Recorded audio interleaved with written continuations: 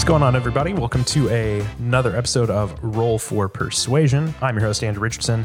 Appreciate you guys joining me for another weekly episode where I bring you great conversations with great people in the Dungeons and Dragons and tabletop gaming community and space. As always, I have a very awesome guest. We'll get to him in just a moment.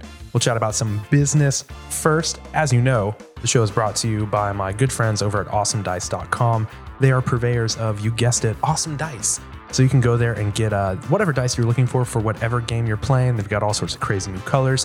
They were teasing to me the other day. They've got some really sweet looking sharp-edged dice coming up. So if you were into that, make sure you keep an eye on them. awesomedice.com.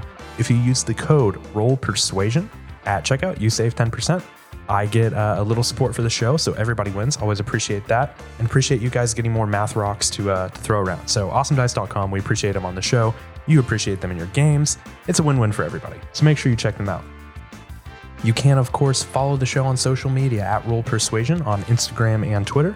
Always like chatting with you guys, so make sure you hit us up there. It's great to hear your feedback about the episodes, find out what's going on in your games, get suggestions on who we should talk to next. Make sure you give us a follow. And if you are an Apple user, please make sure that you leave us a review on Apple Podcasts. We very much appreciate it, as it helps us beat the algorithm and get up in front of people so that more people can listen to and enjoy the show.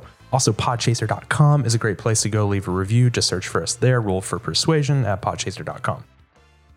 And now, without any further ado, let's jump into what you guys are here for, which is to talk with awesome people in the D&D community. And I am very excited to introduce my guest today, James Introcaso. What's going on, man? Hey, not too much.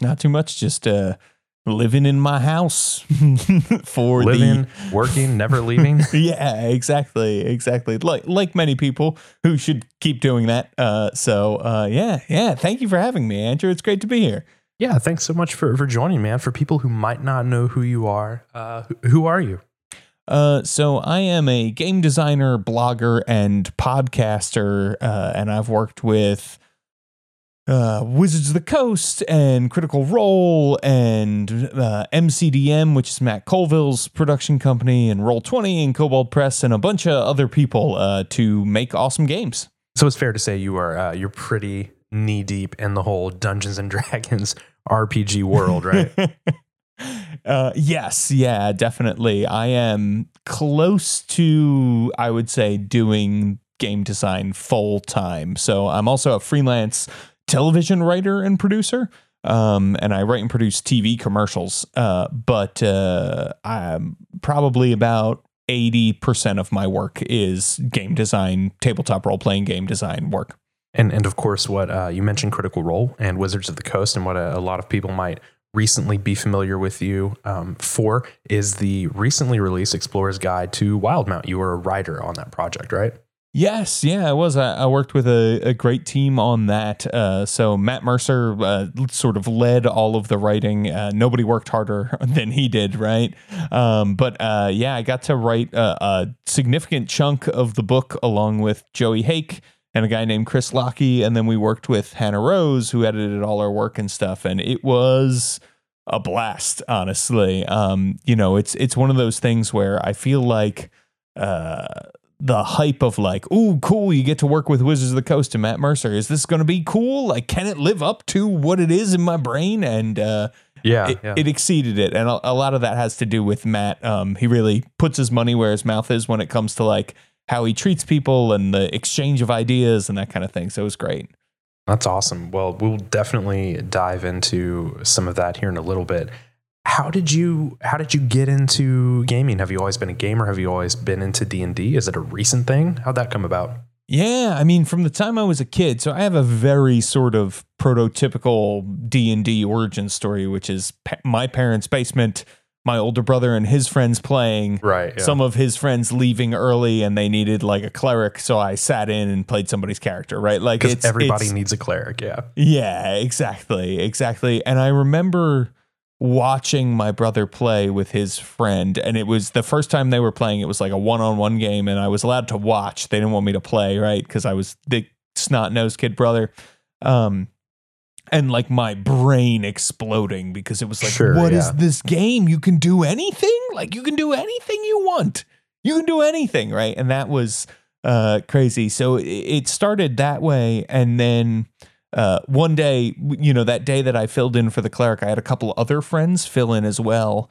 And one of my friends went home and told his dad, like, we played this game and it blew my mind. And he was like, oh, I have a simpler version of this game that was called the Fantasy Trip, which actually was just re-released. It's a precursor to GURPS that Steve Jackson Games put out. Yeah. So I played that for years as a kid, from the time I was like 9 to 12, with a little bit of second edition Dungeons and Dragons thrown in. And then once third came out, we switched over to D&D sort of full time. And I've basically never stopped playing from the time that I was 9 or 10. Yeah. It's awesome. I came to the game very late in 2016.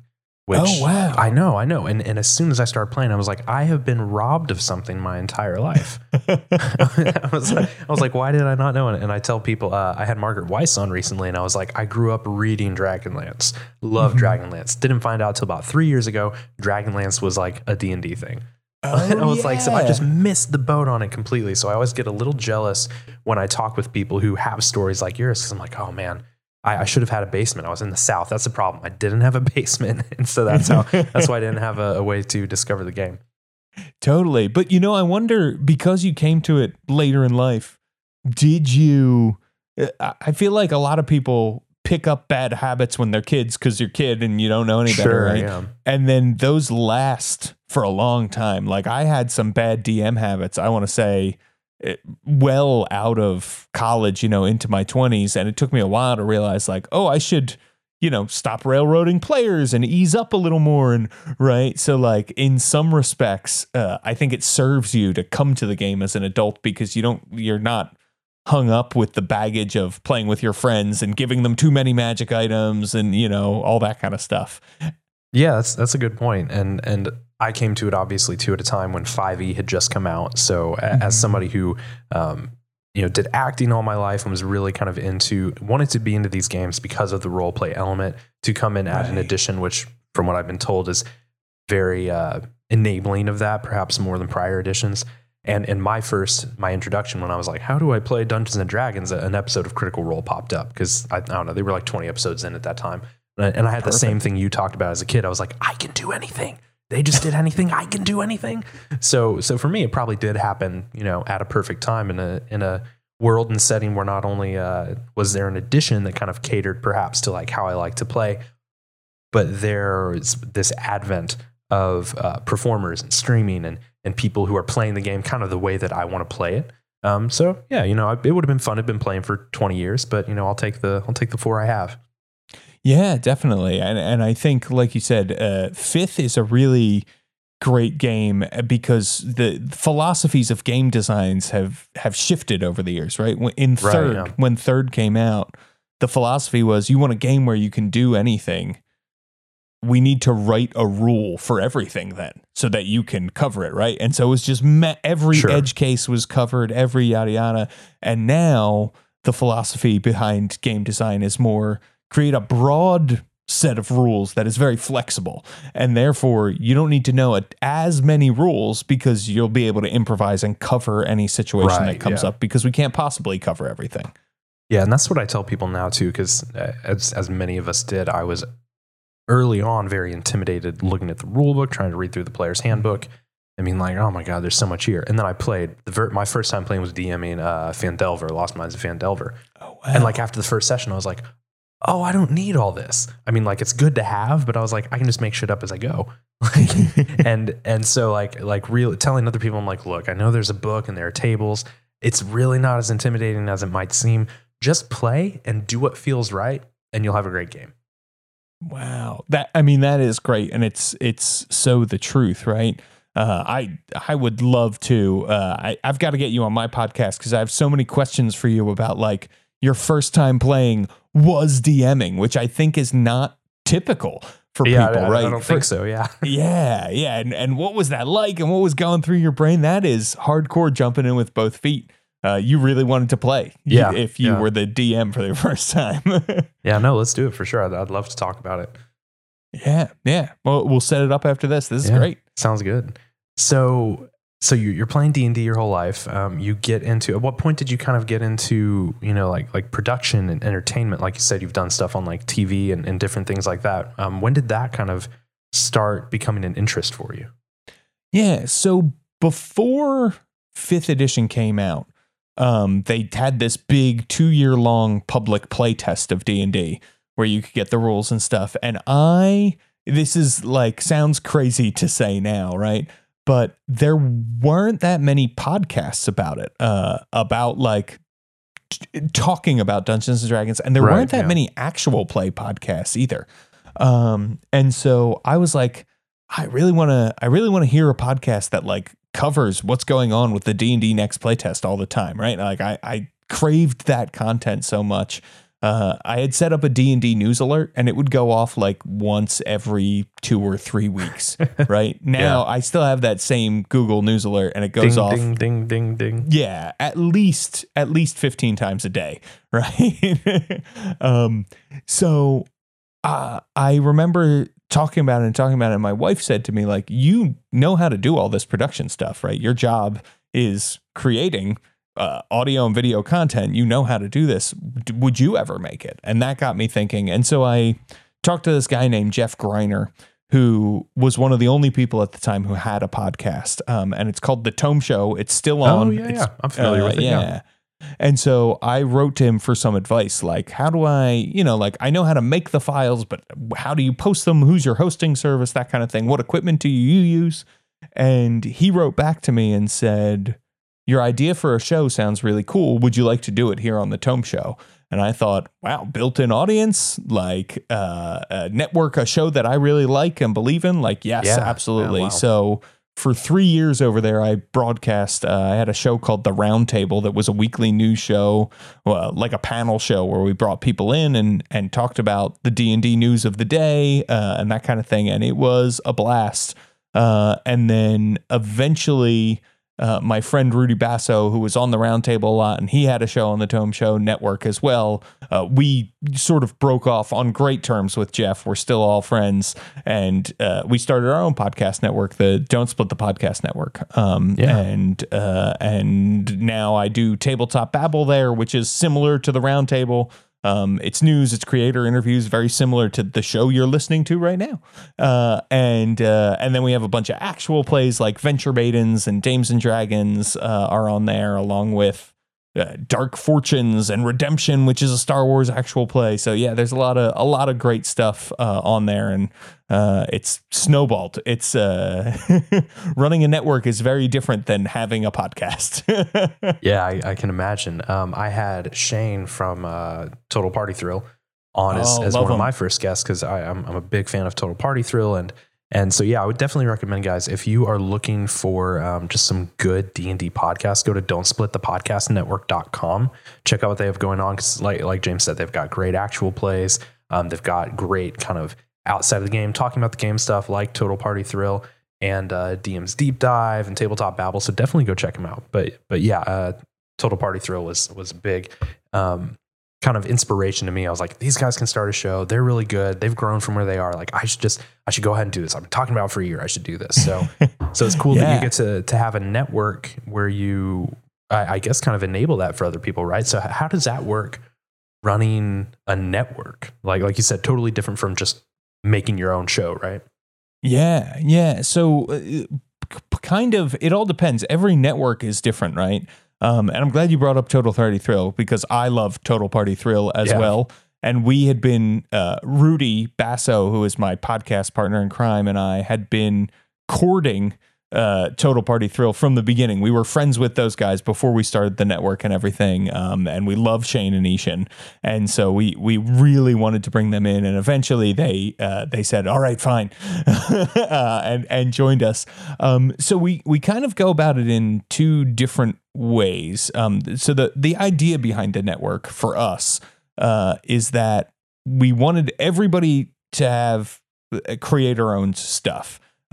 So, if you came to us with a podcast and we made an agreement and we hammered something out, you own that podcast. If you decide to leave the network, all of the episodes you've made are yours, right? You can do whatever you want with them. We don't own that. you own the merchandising rights, you own your Patreon. So any sort of monetary stream that comes from those kinds of things, that's all on you. The work is all on you. Some other networks are a little different, right? They'll say, we'll help you merchandise, but because we're helping you and putting our time in, right? Right. And giving you resources, we'll take a cut of that. You'll take a cut of that. Everybody wins.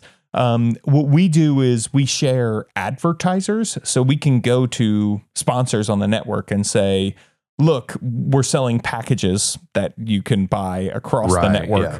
So you get to be on Venture Maidens and Dames and Dragons and Tabletop Babble and Total Party Thrill, right? And then we also cross promote. So everybody makes promos and we cross promote that way. And then we do a lot of advertising for our shows on social media and updating of the website and that kind of thing. We do occasionally try to like coordinate crossovers on actual plays, and Shane and Ishan have been guests on Total or on Tabletop Babble often and things like that. Mike Shea, Sly Flourish Online, who has the DM's Deep Dive on our network, right? So so there's two ways we've acquired shows to join the network. The first is like we talk to people that we like and ask them if they want to join and see if we can come to some sort of agreement about how, the mode of work and arrangement of schedule and advertisers and things like that will work, right? The other thing that we have done is we have reached out to some people and we've helped them make a podcast. So we did that. Mike Shea, we did that for. Lisa Penrose, who has the Behold Her podcast, which is a very good interview chat show where Lisa talks to women and non-binary folks in the gaming industry.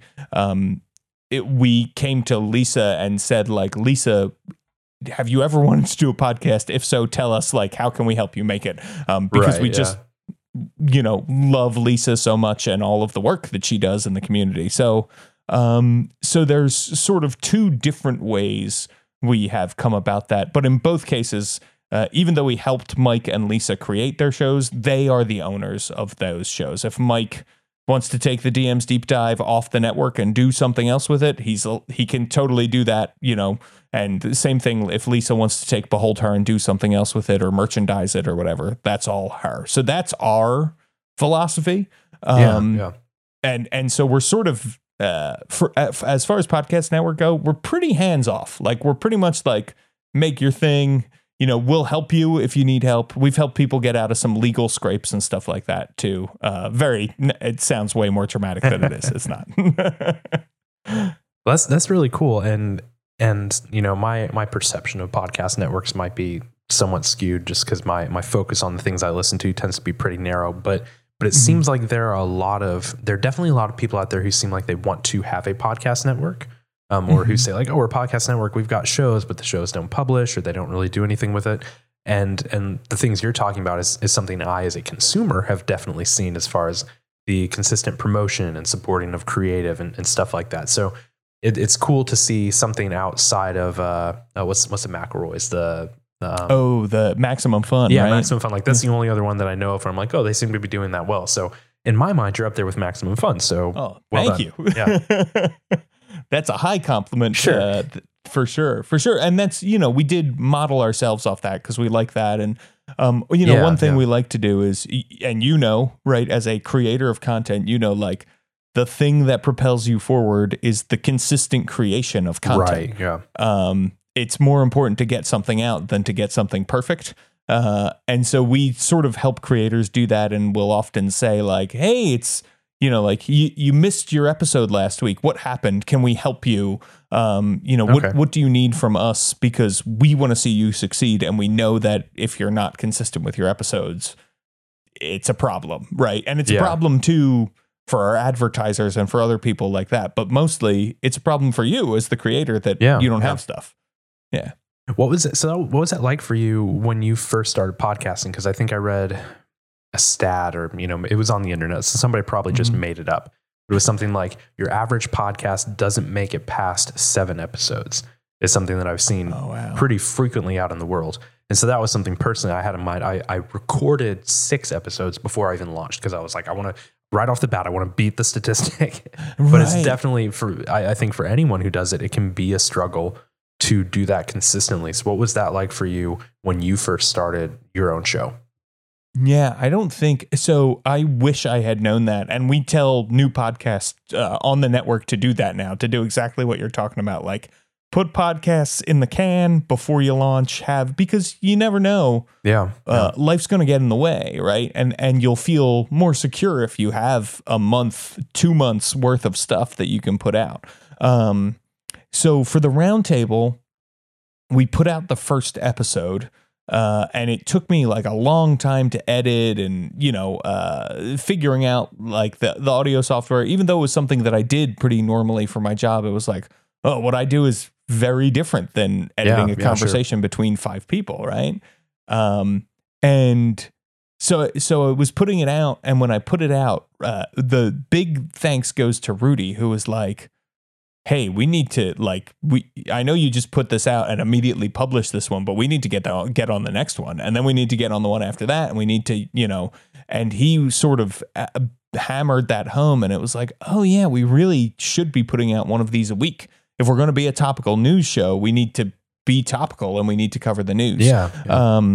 And so it was definitely a shock. Like I went from, I had, out of college, I had done like a lot of theater and things like that. And then I had moved around a bunch for TV work. So I didn't have any sort of connection to theater. And I was just like living it up. Like, yeah, look at all these video games I'm playing and books. And right. All of a sudden, all of that time was sucked up by podcasting and also by blogging.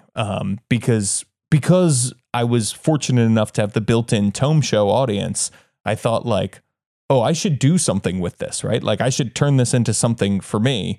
And I had always wanted to get into game design, from the time I was a kid. I'd said like, oh yeah, I want to write D&D books, but I'd never really done anything like that.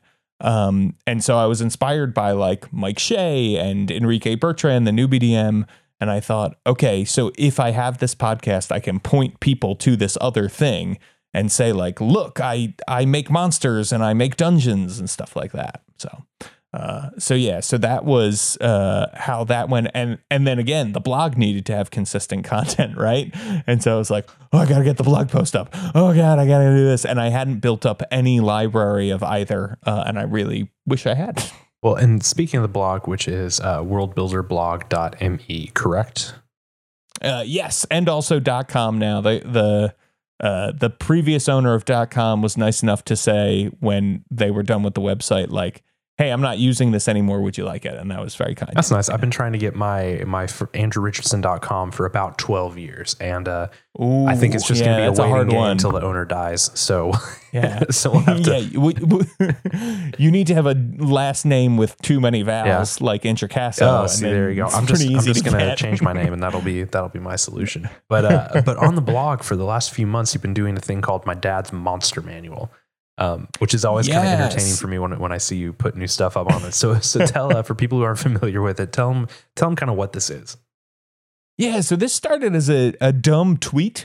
As the best things in life do. It is, and the worst things sometimes. True, also true. So I had this idea where I was like, this will be a funny tweet, right? Where I said like, what if I took all the art from the Monster Manual and showed it to my dad and asked him to describe and name the creature, and then I rewrote the Monster Manual doing that, right? Yeah. And then people like went nuts. It was one of my most popular tweets ever. And I thought like, oh, I should probably do this, right? And then I had a poll. I was like, let me be sure. Let me just be extra sure. And I said, should I do this? And then that was more popular than the tweet itself that had spawned it. So I thought, okay, I need to do this. And what's really been interesting about doing this is my dad is he's not like totally fantasy inept, right? He loves Lord of the Rings. He loves The Hobbit, right? He read those to me. He's a big part of why I'm into fantasy. He's not like a sports guy at all. He's into nerdy stuff.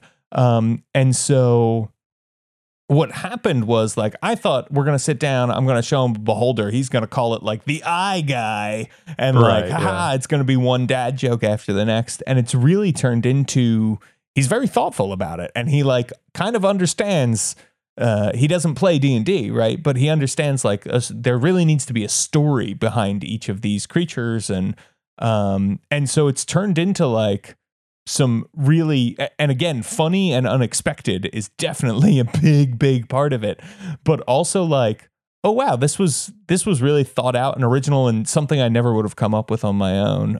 So I think the very first post is all about the beholder, right? And I showed him the beholder, and he said, this is a softball sized creature, right? Like the size of a grapefruit, and it rolls around on the ground, right? It didn't occur to him that this thing would float levitate, and fly.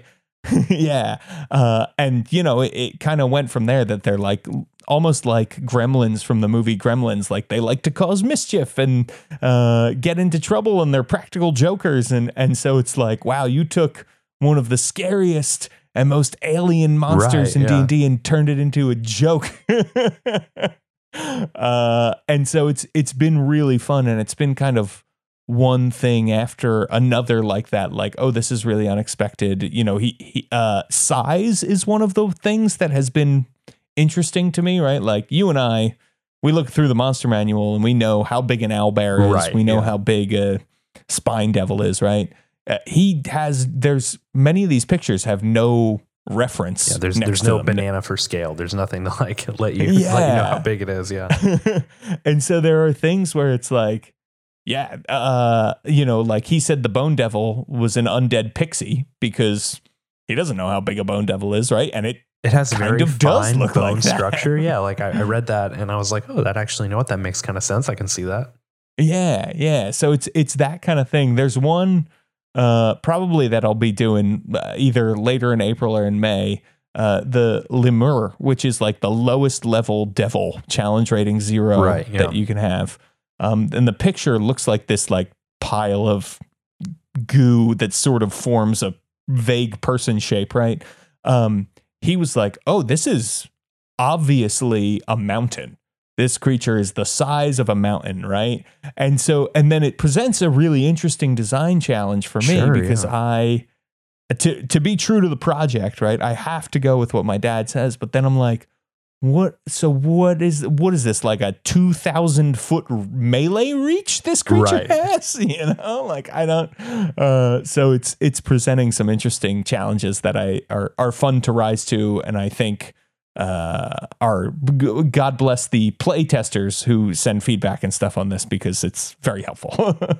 Well, and what a great way to kind of provide a catalyst for you, like you said, to really dig into the game design stuff, right? Because I think a lot of people struggle with self-motivation, especially when we're kind of like self-employed creatives. We're like, okay, well, I'm just going to sit down and write a bunch of monsters. Like, okay, you need something to drive you, inspire you. And it's cool that you've got like your dad essentially doing that. Like, yeah, you're going to make some fun blog posts and there's like humor and all that stuff. And I think you're going to put it in a PDF or something eventually. Yeah. But it's also providing this great way for you to continue honing your own skills and give you a consistent reason to keep doing that versus like sitting down and being like, I guess I'll rewrite the monster manual. That's pretty cool. Yeah, it is. And it's a great way to, you know, I kind of get a fresh perspective, right?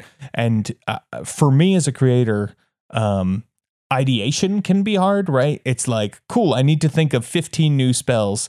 And it's always those last 5 that are like a struggle, right? It's like, oh, cool. These first 10 came very quickly, and the last 5 took twice as long because I was like, I just can't think of a cool magic thing that hasn't been done yet or hasn't been, you know, and with this, I have the luxury of it's probably going to end up being about the final product will end up being probably about like 90 monsters because there are things like I said, my dad's a fantasy nerd. I'm not showing him orcs and goblins and dragons because he knows what those are. So, you know, he would say that's a dragon and it breathes fire and it flies and so I'm sticking to sort of the weirdest of the weird. And even then you get about 90 creatures out of it. So it's fun. That's awesome. Well, speaking of game design, as we kind of teased it at the beginning of the show, the Explorer's Guide to Wildemount recently came out. I've read it. I assume many of us have out there. How did that project come about? How did you get contacted to be a part of it? Let's just spend like 3 to 7 hours talking about that whole thing. Oh, I could. So the very first paid job I had in game design, there's a magazine called it's like through Patreon. It's a Patreon magazine that EN World puts out. And it's called Insider. And the S is a 5, like the numeral 5. And it's all 5th edition content that they put out. And so my first job was I submitted an article about running chase scenes, and it was accepted. And the person who accepted it was a guy named James Hake, who, you probably writer for know. D&D Beyond, right? Yeah, exactly. He's the lead writer for D&D Beyond, and he's a freelancer for Wizards of the Coast. So he gave me that job, and I was like, wow, this guy is amazing. And then I talked to him, and he was like 18 and a freshman in college. And I was like, what have I done with my life? Because I was at the time 28, right? And I was like, my whole life is gone. So he and I have, through that, have become friends. And then we've met at conventions, and we've continued to work together. The very first project I worked on for Wizards of the Coast was Waterdeep Dragon Heist. And he was the other freelancer on the project. So it was me and him and Chris Perkins and a bunch of other WotC staff, Adam Lee. The exact campaign I thought of when you mentioned that you wrote an article about chase scenes. Because there's a pretty good chase segment in there, yeah. I know. We joked about that, right? Like, it was like, whoa, this is coming full circle. Full circle, yeah. And so he was an intern at Geek and Sundry when the first Tal'Dorei guide was being written, and he already had his job with Insider. And somebody knew that he had that and said, Matt Mercer needs help writing a D&D book. We know you write D&D stuff. Can you help him? And so he had a relationship with Matt Mercer because he worked on the Tal'Dorei guide that came out from Green Ronin Press. And so when this book was staffing up, Matt immediately reached out to James Hake and said, I loved working with you last time. Let's work together again. And then said to him, and we need to write a lot very quickly. So I don't think we need to bring in some more help. And Joey recommended, James's middle name is Josiah, and he goes by Joey sometimes. Gotcha. So often when he's on a project with me, he gets called Joey because I am also James. There are a lot of James in the D&D world. There's a lot of white guys in the D&D world. So that's true. A lot of Matts, a lot of Chris's, a couple of Andrews. But so he, so that was thanks to James's recommendation, I was brought on board, and I had interviewed Matt for my show. So he wasn't totally unfamiliar with me or the fact that I had worked on Dragon Heist. So that's how it came about. And I was not at the time Critter. I'd seen some episodes of Critical Role. I had watched Matt do Force Grey and stuff like that. I liked Matt. And I loved what Critical Role was doing for the community, but I was like, oh, I better bone up on this quickly. So thank you, ×2 podcast speed. And now I like every week I still listen, right? I don't need to anymore for work, but God, is it a great show? It's like what the ideal. The first hit is free, and then they reel you in. Yeah. Exactly. And it is, I think you hit the nail on the head when you said somebody with a theater background. I think for many people, it is what the ideal game of D&D is, right? It is an hour it's 4 hours every single week. Everybody pretty much shows up, and they're all amazing at voices and funny and stuff like that, but they're all so emotionally open with each other. Yeah. And that's the secret sauce, is that they're willing to take big risks because they know everyone their friends are going to catch them. Yeah, exactly. So that was how it kicked off. Was that's how I got roped in, and Matt basically said here are sections of the book that I already have written, because he sort of knew it was coming. He knew he was going to make something for Wildemount. He wasn't sure with who or where. And he said, here's what I would like you all to work on, and then here are things that I'm writing, like anybody can pitch in. And it was fantastic because he was willing to hear every single idea, and like many crazy ideas made it into the book. Yeah. And any in particular stick out to you? So a big part for me was I worked on the Isle Cross section of the Gazetteer, which is like a bunch of frozen islands. And there is, I pitched to Matt all kinds of stuff for that, and most of it's in there. So I said to him, like, I want to do a village of intelligent Yetis. And like that are, you know, sapient and refined and they're like secretive because they don't want other people to know that they're intelligent, right? And he was like, cool, let's go for it. And so that is in the book that made it through. There's a place in Isle Cross called Mutalos, which changes its environment every day. There's a giant river of lava in Isle Cross, which, and you know, like these are just things that I pitched to Matt, Chris Lockey and Hake, and everybody was doing that. So a bunch of the Isle Cross stuff that is weird and wild were things that I pitched to Matt. Some of it is from Matt's brain, like the idea of the Tomb of the Worm, right? Yeah. That's a Matt creation that he sort of like was like, here's what I think is going on here, right? And then I took that and ran with the details. So stuff like that. There's Matt Mercer's fingerprints are all over and in everything. But then in addition to that, I got to some of the lesser idols that are in the book. So, right, everybody knows Uk'otoa, obviously, is in there.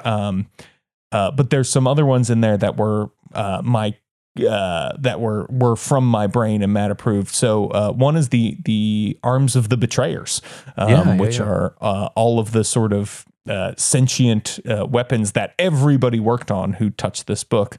But that was something that I pitched to Matt. I was like, you've got these betrayer gods. What if they have, these artifact weapons that are everywhere? And then he was like, yeah. And he pitched to me like they could be vestiges of Divergence. Right. And I was like, oh, that's cool. So, right. Like that's building that way. And we had a meeting every week where we would, basically pitch ideas and talk about what we'd worked on. And it was great. It was really, really fun. So there's stuff all over, a couple spells, a couple monsters, the hooks throughout the Gazetteer we all worked on in every section, a couple gods, things like that. So, and then the Frozen Sick adventure, which is weirdly timely and maybe not a great one to play if you're super stressed out by all this coronavirus stuff. Right.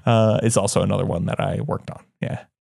That's awesome, man. So what is it like? And you've got quite a few credits on different, Wizards books now, but what is it like for you anytime a book gets published and you flip it open and your name is in there? It's surreal still. It's a hard thing for me to believe, and it is just as exciting the first time, or now as it was the first time, and it is it's like an honor, right? Like it's like, wow, this is so cool to have your name in the credits page of a D&D book is great, and the experience of working on the books is really good. I've worked with a lot of different members of the team. I've worked with Chris. I've worked with Adam Lee, Chris Perkins.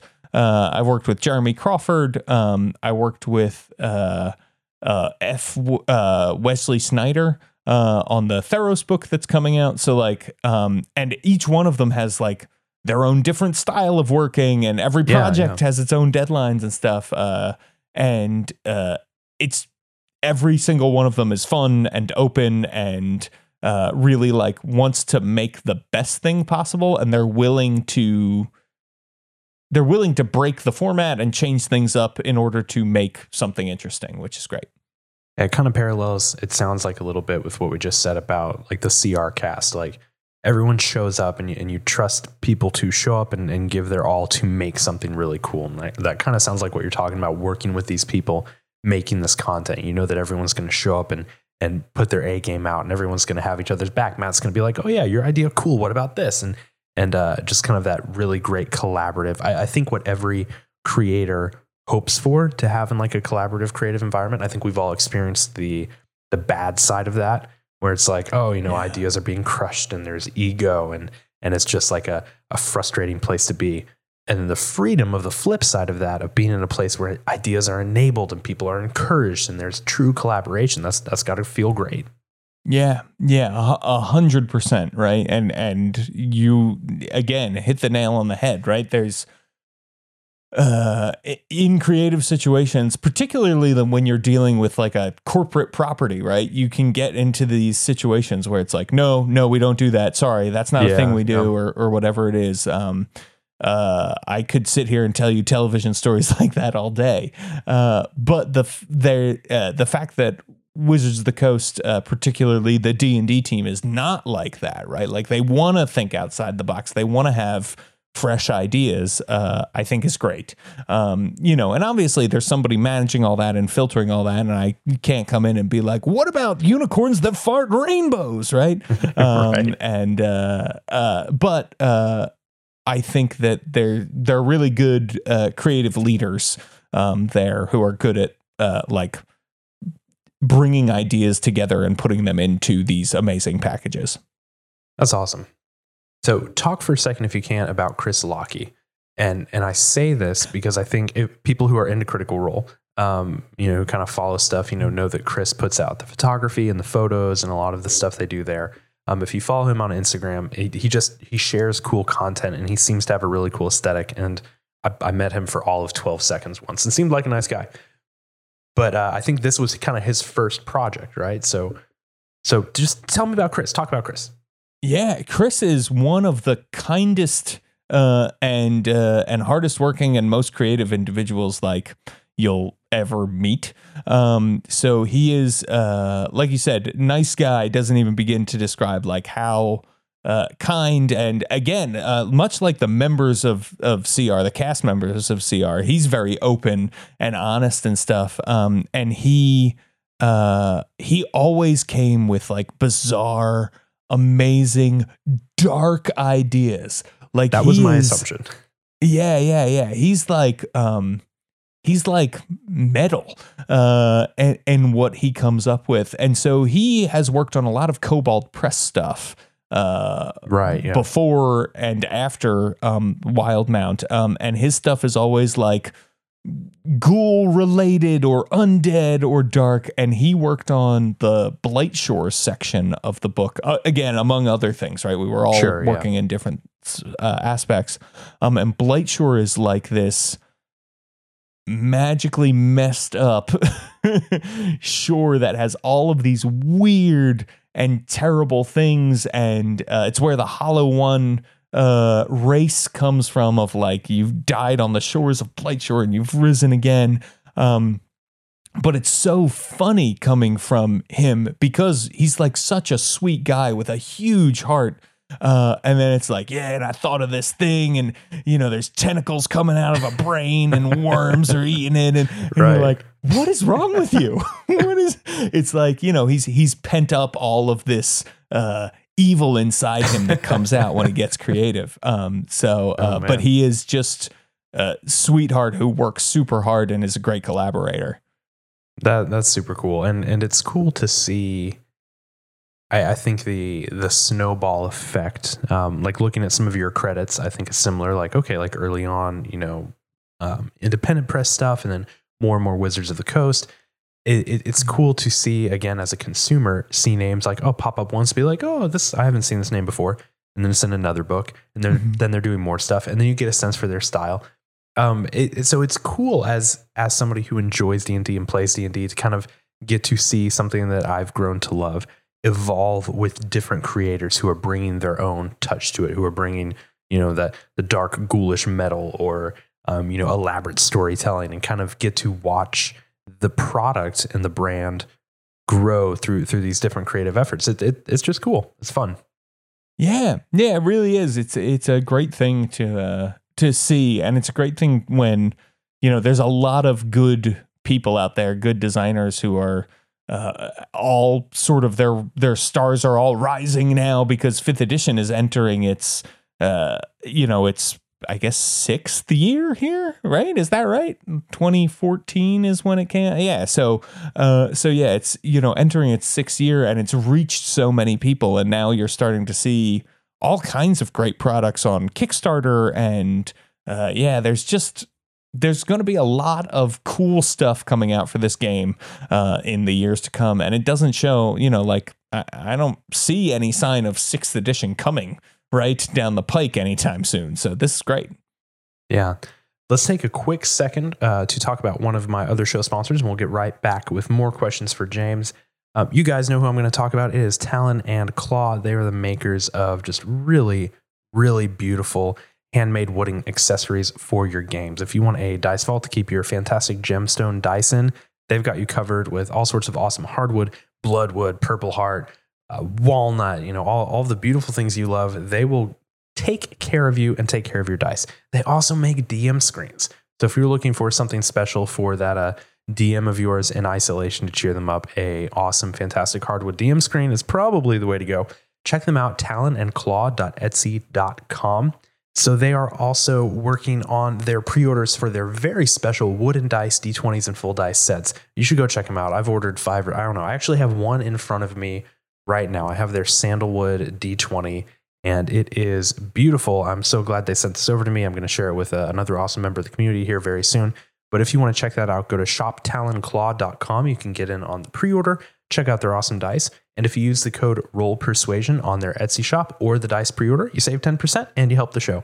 So I love their stuff, you love their stuff, and we all love rolling dice. So make sure you check them out. Big fans of Talon and Claw. They've been guests on the show. I chat with Anthony over there all the time. Good people. Make sure you support them. And thank you to them for helping support the show. So jumping back in with you, James. And by the way, you play.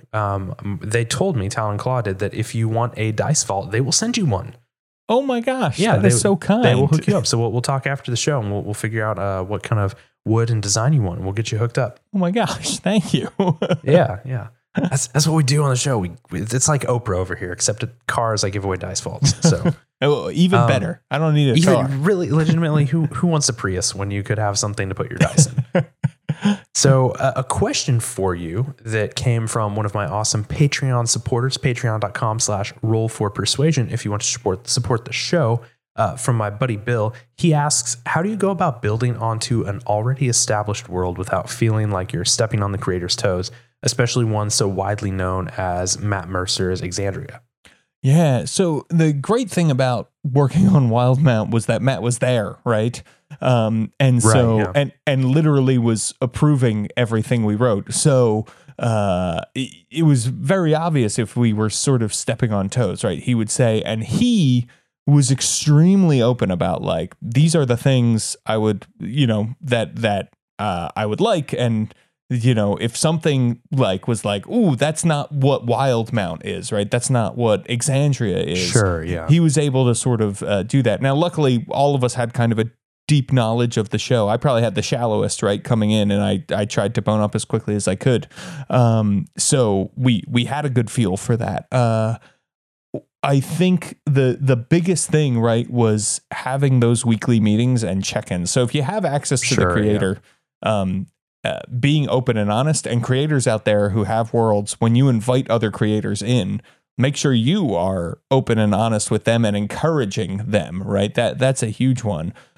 Sometimes, so like when I worked on Eberron, Rising from the Last War, I had access to Keith Baker, but not as much, right? Like we weren't having weekly meetings, and Keith was writing all of his parts of the book and doing a lot of stuff. So he wasn't as accessible as Matt was. And so a lot of that came from like really getting to know the world, right? Reading old Eberron books, reading the materials that are sent to you, right? That say like, this is what the Forgotten Realms is, right? That's a great example because we're all writing in the realms on the DMs Guild. And Ed Greenwood, it's grown beyond him, right? And so how do you contribute? And so I think if you can read and immerse yourself in what is out there, you get a feel for like what the world is, and and then you start to know where the lines are, right? Like if you and I sat down, we could probably determine what is and is not a Star Wars story, even though we have never gotten like a style guide from Star Wars or sat down and talked to George Lucas or Kathleen Kennedy, right? Like we sort of. By the way, we can do that because I got fucking opinions about what is and isn't a Star Wars movie and what movies are and are not Star Wars movies. But anyway, that's a whole other thing. Right, but yes, that's my point is that we have that sense of it. Yeah. Yeah. We all have opinions about what is and isn't a Star Wars movie. And I think in general, right, like the Venn diagram of everybody's opinion, there certainly are circles don't perfectly overlap, but there's probably a pretty big middle section there. Right. Yeah. That's a good analogy. Yeah. Exactly. So, I think it's great. And, the prequels are on the outside of that circle, as we can all agree. I have opinions on that too. We can. Are we about to have a prequel war here? So we won't sidetrack too much. I actually did a whole episode before the Rise of Skywalker came out with a buddy of mine, sponsor on the show, who we'll talk about in a little bit, about the movies. And I have come from a place of being very anti-prequel, where the sequels have now made me go like, I think the prequels might have been better Star Wars movies than we give them credit for. Let me put it this way. I think Phantom Menace might have been a better Star Wars movie than we give it credit for. For all of its flaws. We can totally get into that another time. We can sidebar that for sure. But so here's the thing that's interesting about that, right? Like I kind of feel the same way after seeing the new movies. So, right. I do think that takes it back to the point of like, if you can immerse yourself in the lore that's out there, and doesn't mean read everything. If you could start now and try to read every Forgotten Realms novel and, supplement that was published, that would take you a long, long time. But enough that the Forgotten Realms, right? Or the area of the Forgotten Realms that you're writing in, because there's so many and it's all very different. So, yeah. Well, and I think too, that's where I think the Star Wars metaphor actually works well there too, because it's not just the data of what is the Forgotten Realms, right? It's not just, Waterdeep has to exist and Baldur's Gate has to exist. It's the style and the tone. Because when I look at Phantom Menace, for example, there are cinematography beats that are there. There's some director stuff that you see that Lucas did that is familiar and similar. Just having Coruscant and Jedi and, the dark side isn't what makes a Star Wars movie a Star Wars movie. There's some of the ways the story is told, and same thing in D&D or world building. It's not just that, dwarves are here and that dragons are these certain colors. It's how that plays out. And so, like you said, immersing yourself in that familiarizes yourself not just with the content, like the literal facts of what exists. It's with the feeling that evokes and how that story is told that lets you then kind of step into that and, evoke similar feelings, tell the story in the same way.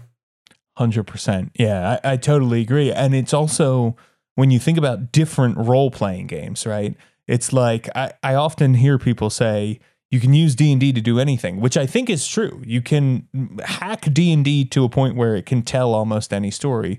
But there are some role-playing game sets and rules that are probably better suited to, if you want to tell a modern pulpy Indiana Jones style adventure, right? And so or a space adventure. And so it's I think you're absolutely right. It's sort of the same thing when we're talking about movies or role-playing games or comic books, right? There's always style and the way you tell the story, which in role-playing games is the rules, right? The way the rules interact with the story is very important. Yeah, and kind of digging into the game design side of that, that's something Brian Foster and I talked about. He came on after Undeadwood came out. And one of the things we talked about was him choosing the Deadlands game system versus D&D, which obviously like Critical Role plays D&D. And he was like, well, we talked about it, but it just didn't fit the vibe of what, and I don't know if you watched Undeadwood. Oh, I did. Yeah. But he was like, we talked about it, but didn't necessarily, the game system didn't fit the vibe necessarily of what they wanted to do with the show. And that's where I think game design becomes so critical, because as much as I love D&D, as much as, I could put it in any setting, sometimes certain rule systems just fit they just fit the felt sense of the setting better than others. And Deadlands, I think, is a good example of fitting that kind of Wild West, all or nothing vibe that you can't quite pull off, I think, with the 5e rules. Agreed. Yeah, I agree completely. Right. And it's tailored to do that, right? It's tailored to tell that very specific story about zombies in the Wild West. Right. Yeah, it's great stuff. So before we finish up here, I did want to touch again. We talked at the top about your podcast, and you've done several. And as someone, you will be episode, I don't know, 32 or something of my show. You'll be like my 6-month anniversary, actually, I think. So congratulations. Oh, wow. Or maybe Happy a week anniversary. after that. I don't know. But you've been doing this. I mean, Tabletop Babble, I think, has something like 170 episodes or something like that. Right. And like you said, you've done other shows before that. So you've been doing this for a while. For people who are interested in starting their own show or just getting started, parentheses, I'm talking about me. What have you kind of experienced? What have you seen doing shows that you wish maybe you knew when you started? What has kind of become kind of old hat for you that maybe when you began, you were like, oh, I didn't even think of doing that. And now you're like, oh, that's how you do a podcast, of course. Yeah. I mean, so we have talked about, right, before you launch, having some completed episodes in the can is important. And also, the idea that perfect is the enemy of done, I think is something really, really important to keep in mind, that getting your content out there is better than taking 6 months to make every single episode, because you just won't gain listeners and you'll drive yourself crazy. So, I do think that those are two huge things, as well as having a schedule, right? Which is something I knew I needed early on, but I was too kind of aggressive and erratic with, I think, at first, because I was doing 2 blog posts and 1 podcast a week. And then I added more podcasts on top of that. And it was like, whoa, what are you doing? Right. It was too much. So I think all of that is very important. The things that I really wish that I had known too was that, the community itself is super duper approachable. And it seems like you have already figured this out, Andrew, right? Like you reached out to Brian Foster, and got him to come on the show. If you're interested, I don't think at the time he knew that the show was like 5 weeks old. Sure. So yeah, sure. It's all about putting yourself out there. Yeah. Yeah, exactly. And I think, I can't stress enough how important it is to, yes, like obviously everybody knows, get out there, shout out your show and stuff, right? But also give to the community. And I think that was a big thing. It took me a while to learn. Like I felt like I was constantly shouting into the ether, which I think is hard when you're new, but like getting involved and listening to other podcasts and lifting up those voices, as well as, promoting your own is a good thing, because those people will then say, hey, this person's been really great about talking about this thing they genuinely like, the thing that inspired them to create their thing. And I love that I'm doing that. Let me check it out. Oh, wow, this is really cool. Let me promote it, And so that's really, it's a good way to grow. Certainly selfishly, you'll grow your own brand and that kind of thing. But also, it's the whole reason we do this anyway, right? Like you could be making a podcast about, I don't know, fantasy baseball if you wanted to make money. If you wanted to make money, you probably wouldn't do a podcast, right? Let's face it. And so like being part of the community, getting to talk about games is amazing. Getting to meet all the cool people out there who are wonderful, right? And so getting involved in that and realizing that if you can give more to the community than you're taking, everything, the community will support you in a big, big way, which I think is great. Yeah, I love your point too about getting your product out. Because I can't think of, you can talk from Critical Role, the biggest show in the world, down to, I don't know, my show, someone's show, whatever. Everyone reaches that point where they're like, go back and listen to our first episode. It was rough. Everybody, we all like, I can't think of a single show. That's not true. I can think of one show. Do you listen to Dungeons and Daddies? Oh, yes. Yeah. Okay. So that show is probably the exception just because Freddie Wong has been doing production for 2 decades now. Right. But everyone has some, everyone started somewhere. So I'm a big fan of the minimum viable product mindset. Get something out. You can always iterate. You can always improve. You're going to get better by doing. You're going to get way better by doing than you are thinking about doing it. So that's what I tell people who've, even reached out to me. You were talking about the community. I have people reaching out to me now saying, how do I get started? Just do it. Just do it. And it sounds easy. Everybody says it, but seriously, just do it. Yeah, it's huge. It is really, really huge. And like you said, that statistic about the first 7 episodes of podcasts and failing, I think that's true because I think people don't realize the work that goes into creating a podcast, right? They think it's, they don't realize the hours of editing and writing show notes and uploading and all that kind of stuff that you are going to do after we have this really fun chat. Exactly. You mean the episode that I'm supposed to put up in 15 hours that I haven't edited yet? That's what you're talking about, right? Right. Yeah. Exactly. And so that's a big thing is making the thing is hard. And so if you actually sit down and make it, you've got a leg up over everybody else who says they're going to do it but won't. And it's the same thing in game design. A lot of people think they want to write D&D books, right? Think they want to write adventures, think they want to make tabletop role-playing games, whatever it is. And then when they actually sit down to do it, they go, holy crap, this is a lot of work. And there's math involved, and there's playtesting and rewriting. And it's okay it's okay to sit down and think you want to do something and then say, this isn't for me. I just want to play these games. Absolutely. And that's cool. But it does help if you sit down and make the thing. You'd be surprised how many people don't actually make the thing. And just the simple act of like, I made this is going to help you get ahead and continue to do it. Yeah, I totally agree. Yeah. Well, dude, it's been awesome. It's been really great. Thank you so much for joining me and chatting about all this stuff. Oh, yeah. Thank you, Andrew, for having me. I really, really appreciate it. This was a blast. And I want everybody to listen to Tabletop Babble because I'm going to have Andrew on. So it's going to be fun. Yeah, that's awesome. And you know what? You should listen to Tabletop Babble regardless because it's a really good show. But certainly it would be an honor to be on. It would be an honor to have you, sir. So thank you very much for having me. I really appreciate it. Absolutely. And as a reminder, and if you've listened to the show before, you know that our supporters at patreon.com/rollforpersuasion do get access to a special bonus segment at the end of every episode that we like to call the Zone of Truth for no other reason than it's a cool spell. And so I stole the name, but it's where I talk with my guests for 10, 15, 20 minutes, just about something they're into, something that they enjoy. And I am very appreciative because that segment is brought to you by my buddy Dave and the team at Smuggler's Coffee. They make some of the most delicious coffee in the universe. I know because I had some today and I just ordered 3 more bags of beans.